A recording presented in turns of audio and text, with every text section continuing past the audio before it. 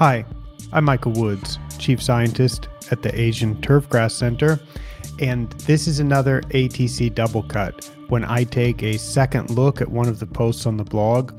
And this one today is one that was a little bit longer than usual. I'll put a direct link to this in the description. And any of the blog posts that I talk about, because I referenced a few in this post, which was about some feedback I got from one of my office hour episodes.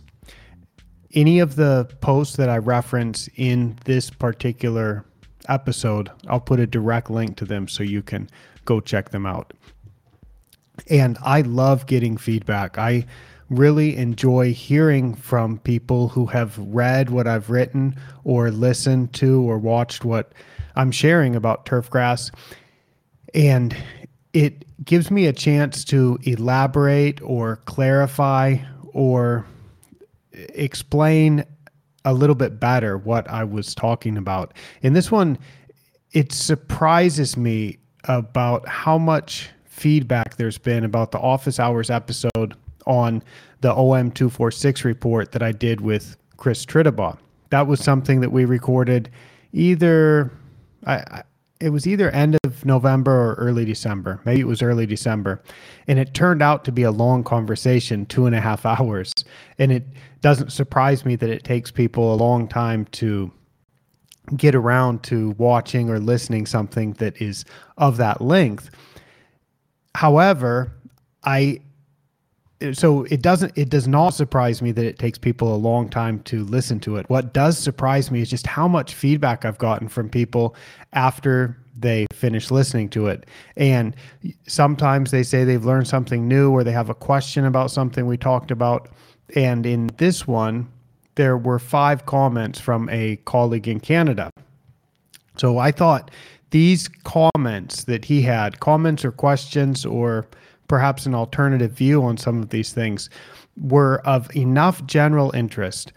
And one of them I thought was really interesting about sulfur, which we'll get to at the end. I thought that these were of enough general interest that I would share it as a blog post, share my response. And this one, he said he wished he could have caught it live. He would have kept the chat room real busy, which would have been awesome. And then he said the first comment, A, was, I like to monitor the organic matter at the deeper depths, as it tells me that our improved cultural or management practices are producing roots down there, where in the past the roots were concentrated only in the top 2 centimeters or top inch. I responded, could be.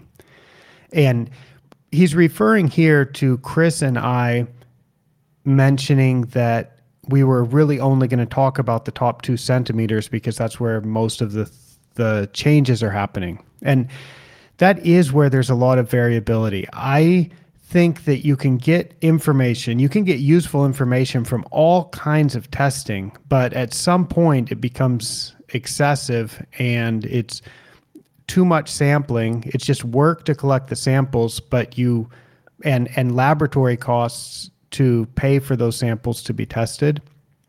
But the results would be predictable from the samples that would have already been measured. And based on my analyses of OM246 samples over a number of years, I'm comfortable just doing 3 greens on an 18-hole facility, 3 greens down to the 6 centimeter depth. And there's not a lot changing down there. The greens are much more consistent. The organic material down at that depth is much more consistent. I don't see a need to test more than a few samples. I do like to do some extra testing right at the surface. And by right at the surface, I mean the top 2 centimeters, or you might call that the top 0.8 inches, just less than an inch. That's where there is more variability. That's where I think it's useful to do some extra testing. So I didn't mean so much to discount the value of measuring the organic matter down at a 4 to 6 centimeter depth, but rather Chris and I only had a limited amount of time. Even so, our conversation still stretched to more than 2 hours when we were just focusing right on the 0 to 2 centimeter depth. And at the top, I like to take some extra samples. Now, about roots, I mentioned that I have the affliction of not being terribly concerned about roots, and I linked to a blog post in which I explained why I'm not terribly concerned about roots. Fortunately for me, I've thought about many of these things before, and I've often written about them before. So on this blog, I think there's more than 400 posts now. I have a number of articles I've written. I have a number of blog posts from my old site that I gradually move over to this current one. So there's a pretty good chance that when people ask me a question, I'm able to refer to something that I've written before. And I did in this case. So I said I'm not terribly concerned about roots. And I mentioned also answering this first comment, or responding to this first comment, where my correspondent said that this test can pick up. It tells me that our improved managed practices are producing roots down there. And I don't think that's necessarily true. It's what the test is telling you is what the organic matter is at different depths. But it doesn't say if the roots are alive or dead. So if we're concerned about the roots, I would rather just look at them. I would rather look at the roots rather than rely only on this type of testing, which could be measuring dead roots. So if you get a change in organic matter, if the organic matter is going up, it doesn't tell you that the live root mass is going up. It could be that dead root mass is going up too, along with a lot of other things that, to take together, that's what makes up the soil organic matter. You can read the full responses, all the details, all the links, all the little funny jokes, or maybe not so funny jokes. I thought my affliction of not being terribly concerned about roots was a nice turn of phrase. You can read all of that in the post. The next one, a short one, the comment B was, he agrees that dry eject operations can place sand deeper than required and the depth of the unit be adjusted. I presume that it can be, and I have never used a dry eject, so I'm not sure what all of the adjustments are, but I presume that the depth of the sand can be adjusted. But to change the subject slightly and not talk about just that machine, but to go back to what the office hours discussion with Chris Trittabaugh was all about, was about the OM246 testing. What I find especially valuable about that testing and about the data that we get and what we can look at on the reports is the breakdown by depth. So we can see what the organic matter is right at the surface, down one increment lower, down another increment of depth lower in the soil. By finding what the organic matter is at these depths, seeing how it changes over time, it's possible to put the sand exactly where it needs to be and make adjustments with whatever machines we're using, with whatever tools that we are using to remove organic matter as necessary in the right places and to make adjustments with sand addition in the proper quantities in the right places. That's where I think this testing is really, really valuable. Going on to the third comment is C. And here we were talking about the organic matter content. We were talking about the organic matter content, especially in the top 2 centimeters. That's what Chris and I focused on in our discussion. My correspondent wrote, what about the influence of the other 95%? The stuff that's not organic matter. So basically he's talking about sand in the root zone. What's the influence of the other 95% on your green speed, your bobble test, your firmness testing, etc.? Would have to believe the CU, by that he means coefficient of uniformity value, of that other 95% is of influence. And he talks a little bit about river sand that's rounded and some surface instability problems. And That's true. The sand will have an effect, but that's not really what we were talking about. We were talking about the organic matter content. And so as the organic matter content changes, we can adjust how much sand needs to be applied and where the sand should go. Maybe we will adjust the growth rate also. If we can grow the grass a little bit slower, it's expected that the organic matter accumulation rate will go down. And I agree that the other 95%, the material that is not the organic matter, must have some effect on the playability. And if the playability is fine, and if the organic matter changes are sufficient to make adjustments in the playability, which I think in a lot of situations they are, then we don't really need to worry so much about the other 95%. But in the cases where just making adjustments in the organic matter does not produce the type of playability that is desired, then one definitely should be checking with the sand material. And I think if you want to adjust the firmness, one good thing to check is the coefficient of uniformity, the CU of sand. Moving on to D. I'm just checking. I'm checking on this post. There's E. Okay, I found E. I thought this D one was the final one, but it's the 4th out of 5. Now, this one was really interesting, and this is really what I wanted to write about in the post, and this is what stretched the blog post to 8 minutes for estimated reading time. So for D, his 4th comment, he said, "You continue to downgrade the importance of potassium. I can take that.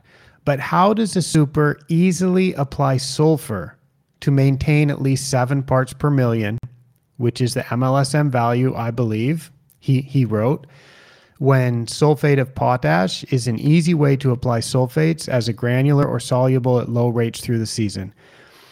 His goal is 15 to 20 parts per million of sulfur in the soil to allow for a leaching rain event before the next spray tank application can recharge the system." And I said, good question, and then I wrote a long answer. And first I responded about potassium. He said that I continue to downgrade the importance of potassium, and I said, I don't mean to downgrade the importance of potassium, but I do like to be careful about how much potassium is applied. And when the grass can get enough potassium from the soil, I try to avoid recommending it as fertilizer. One of my recent blog posts and one of the previous episodes of this show, which I'll put a link to also, I talked about mineral forms of potassium in the soil, non-exchangeable forms of potassium in the soil that can serve as a slow release form of potassium from sand root zones. And it's possible that in some sands, well, it's not just possible, it happens that in some sands, all the potassium that the grass can ever use comes from the sand itself. So a simple top dressing application could apply more sand than the grass could use all year long. And we don't really think of it like that. We don't think of sand as being a source of potassium fertilizer, but if the mineralogy of the sand is just right, then the sand contains a lot of potassium, and those type of sands, the grass growing in those sands will not be responsive to potassium fertilizer. So with soil testing for potassium, I think it's useful to look at 3 things. Look at the soil test potassium over time, see how that changes, and then look at how much nitrogen was applied. If you know how much nitrogen was applied to the grass, then you know what the maximum potassium uptake could have been. And then you look at how much potassium fertilizer was applied. And by doing a mass balance between those 3 quantities, the expected maximum uptake of potassium, the known amount of potassium applied, you can predict what the change in soil test potassium should have been. So if the soil potassium goes down more than you expected, you can expect that sand probably is not a good source of potassium in plant available form to the grass. But if the soil does not go down, if the soil test potassium does not go down as much as expected, then there's extra potassium in the system. And that extra potassium in the system is probably because the sand itself can supply some K. So this is something that I hope to clarify and explain a little bit better and do some more examples of. But that's kind of the thing with potassium. So I don't mean potassium is not important, and I don't want to downgrade the importance of it, but I do say that if the grass can already get enough potassium from the soil, which you can tell from a regular soil test or from this more complicated thing of looking at possible release of potassium from the sand itself, then you don't need to apply more potassium than the grass can use. And I find it's customary in the turfgrass industry to routinely apply 2 or 3 times as much potassium as the grass can use. And that just doesn't make any sense to me, because you get all the benefits of potassium by eliminating a deficiency. And so all the benefit for potassium comes at the low end. It comes from moving from a deficiency to a sufficient situation. It doesn't come from when you already have enough potassium and adding more. So in that way, I would say I would downgrade the importance of potassium, but I don't mean to downgrade the terrible thing that is a potassium deficiency. And I linked to 2 posts where I talked about that. And then to sulfur. This gets really interesting, and I won't elaborate too much because I also talked about this in last week's MLSN newsletter, the 18th MLSN newsletter. So for the more than 1,000 subscribers from around the world who got that, if you read through that rather long newsletter, you'll see that I worked through some calculations about sulfur, about calcium, and about magnesium. And it was prompted because of what I wrote in this particular blog post, responding to this inquiry from my correspondent about sulfur.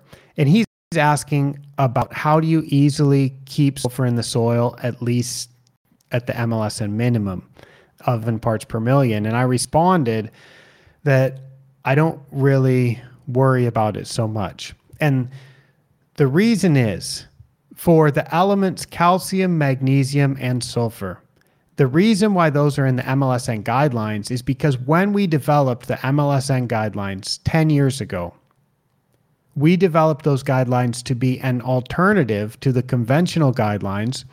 And you can read about those conventional guidelines in a Golf Course Management Magazine article published in 2004 called Clarifying Soil Testing, Part 3, SLAN's Sufficiency Ranges and Recommendations. When we developed the MLSN guidelines, we developed them to be an alternative to the conventional guidelines.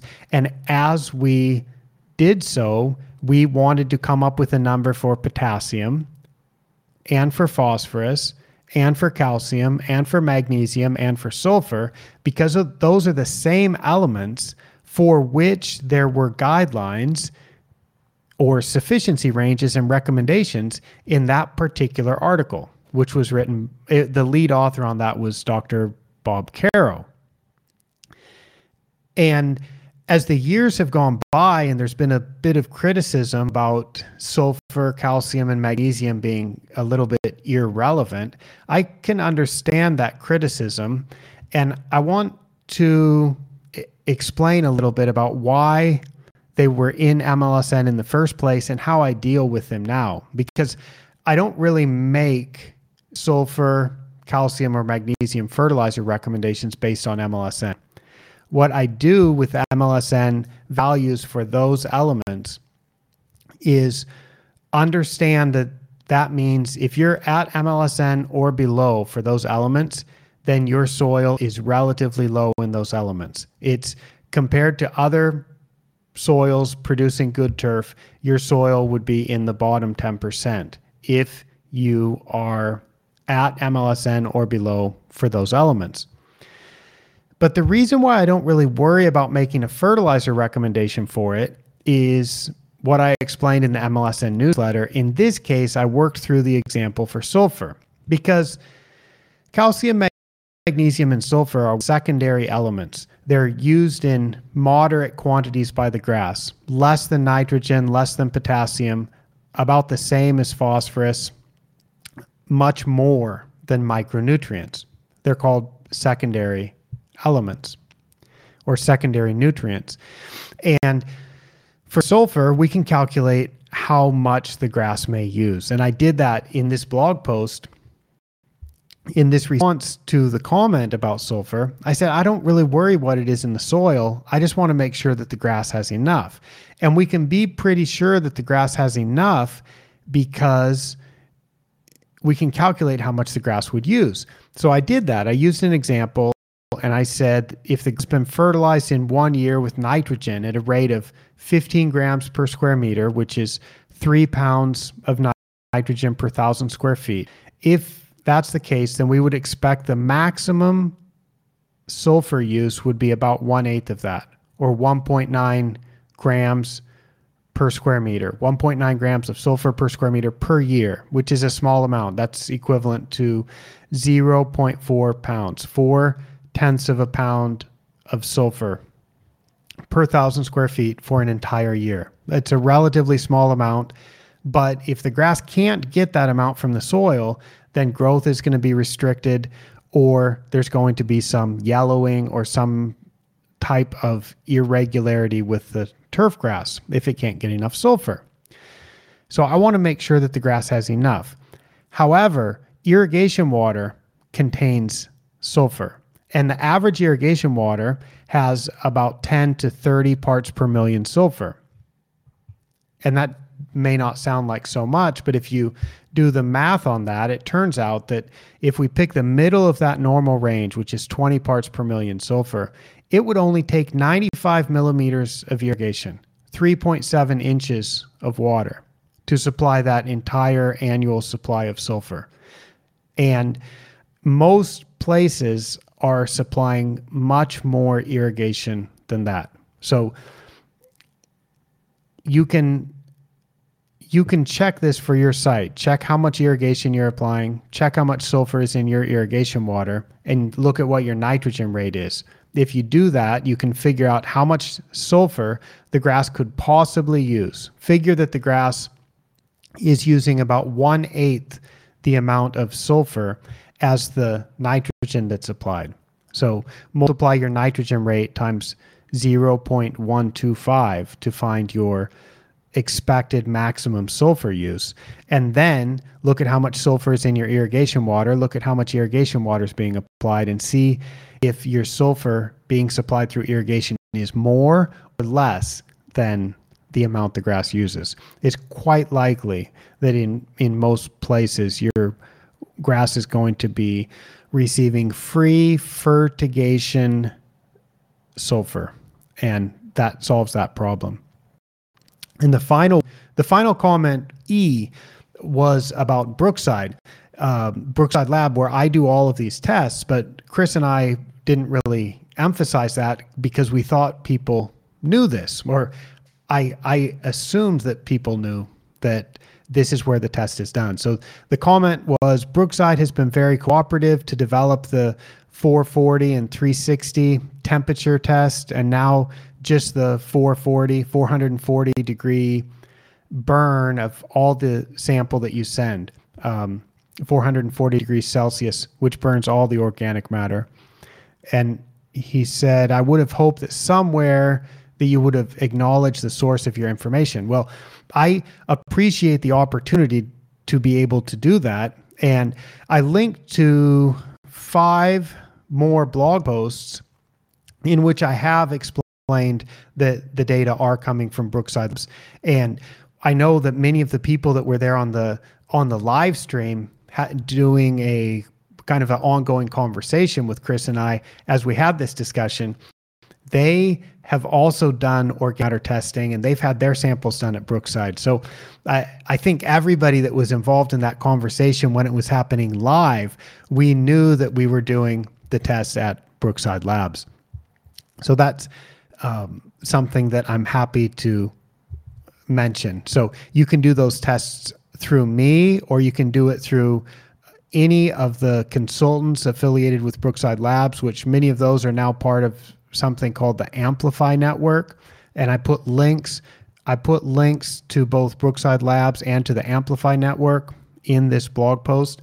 So you can get these tests done at Brookside Labs, and they have a standard procedure to measure the organic material on 100% of the sample that you've sent in, assuming that you've sent in a sample that's got the right amount of volume. I have conveniently made some sampling instructions. I put a link to that also. So I'm going to put a ton of links in the description to this episode, and you will be able to get more information about all of this if you want to. So as I mentioned, I've made sampling instructions. I've got a 2-page document explaining how to collect samples for this OM246 testing. And I love getting feedback like this. I appreciate the opportunity to continue these discussions. And I'm so flattered that people take the time after they've read something that I've written, or after they've listened to one of these episodes or watched one of these episodes, that they think about it and they write to me with feedback and ask for clarification, or tell me where they disagree or have some alternative view about some of these things. I appreciate your time. I thank you for your interest in these turfgrass topics. And for ATC from Bangkok, I'm Michael Woods, and I'll be back next time with another episode of the ATC Double Cut with more turfgrass information. Thank you.